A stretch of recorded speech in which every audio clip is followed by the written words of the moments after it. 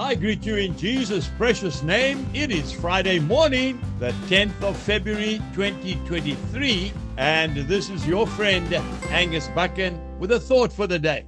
We start off in the book of Psalms 139, verses 13 and 14. For you formed my inward parts. You covered me in my mother's womb. I will praise you, for I am fearfully and wonderfully made. Marvelous are your works, and that my soul knows very well. What a beautiful scripture. And then Philippians chapter 4 and verse 13, which we all know so well. I can do all things through Christ Jesus who strengthens me.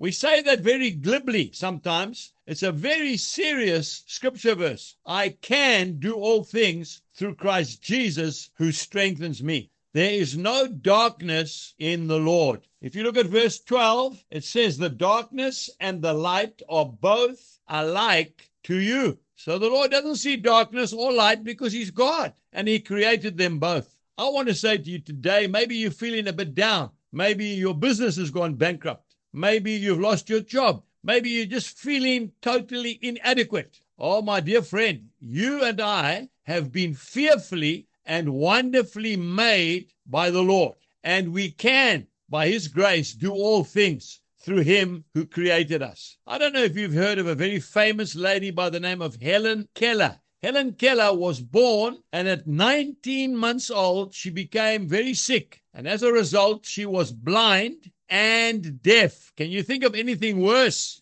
Totally blind and deaf. She had no communication with the world. It's like somebody put you in an iron box and closed the lid. That's how it was. But a lady by the name of Anne Sullivan started to work with her. And this is what I'm trying to say to you. God has made us in his image. She said, Helen Keller, the greatest glory in living lies not in never falling, but rising every time we fall. Isn't that beautiful?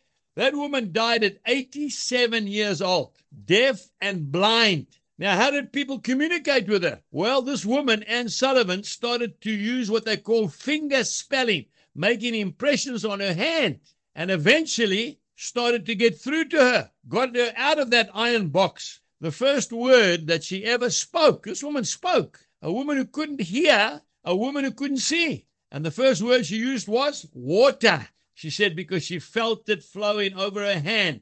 She got a college degree. She was one of the USA's greatest ambassadors. She got the Presidential Medal of Freedom. She traveled to 25 countries as a motivational speaker. We can do it. We can do it, but not in our own strength, only in God's strength. My headmaster told my mother when I was at school, take him out of school because he won't do much more here. I didn't know Jesus. When I met Jesus, well, I can do all things through Christ who strengthens me. And so can you. Have a wonderful day. And remember, you are fearfully and wonderfully made. Jesus bless you. Goodbye.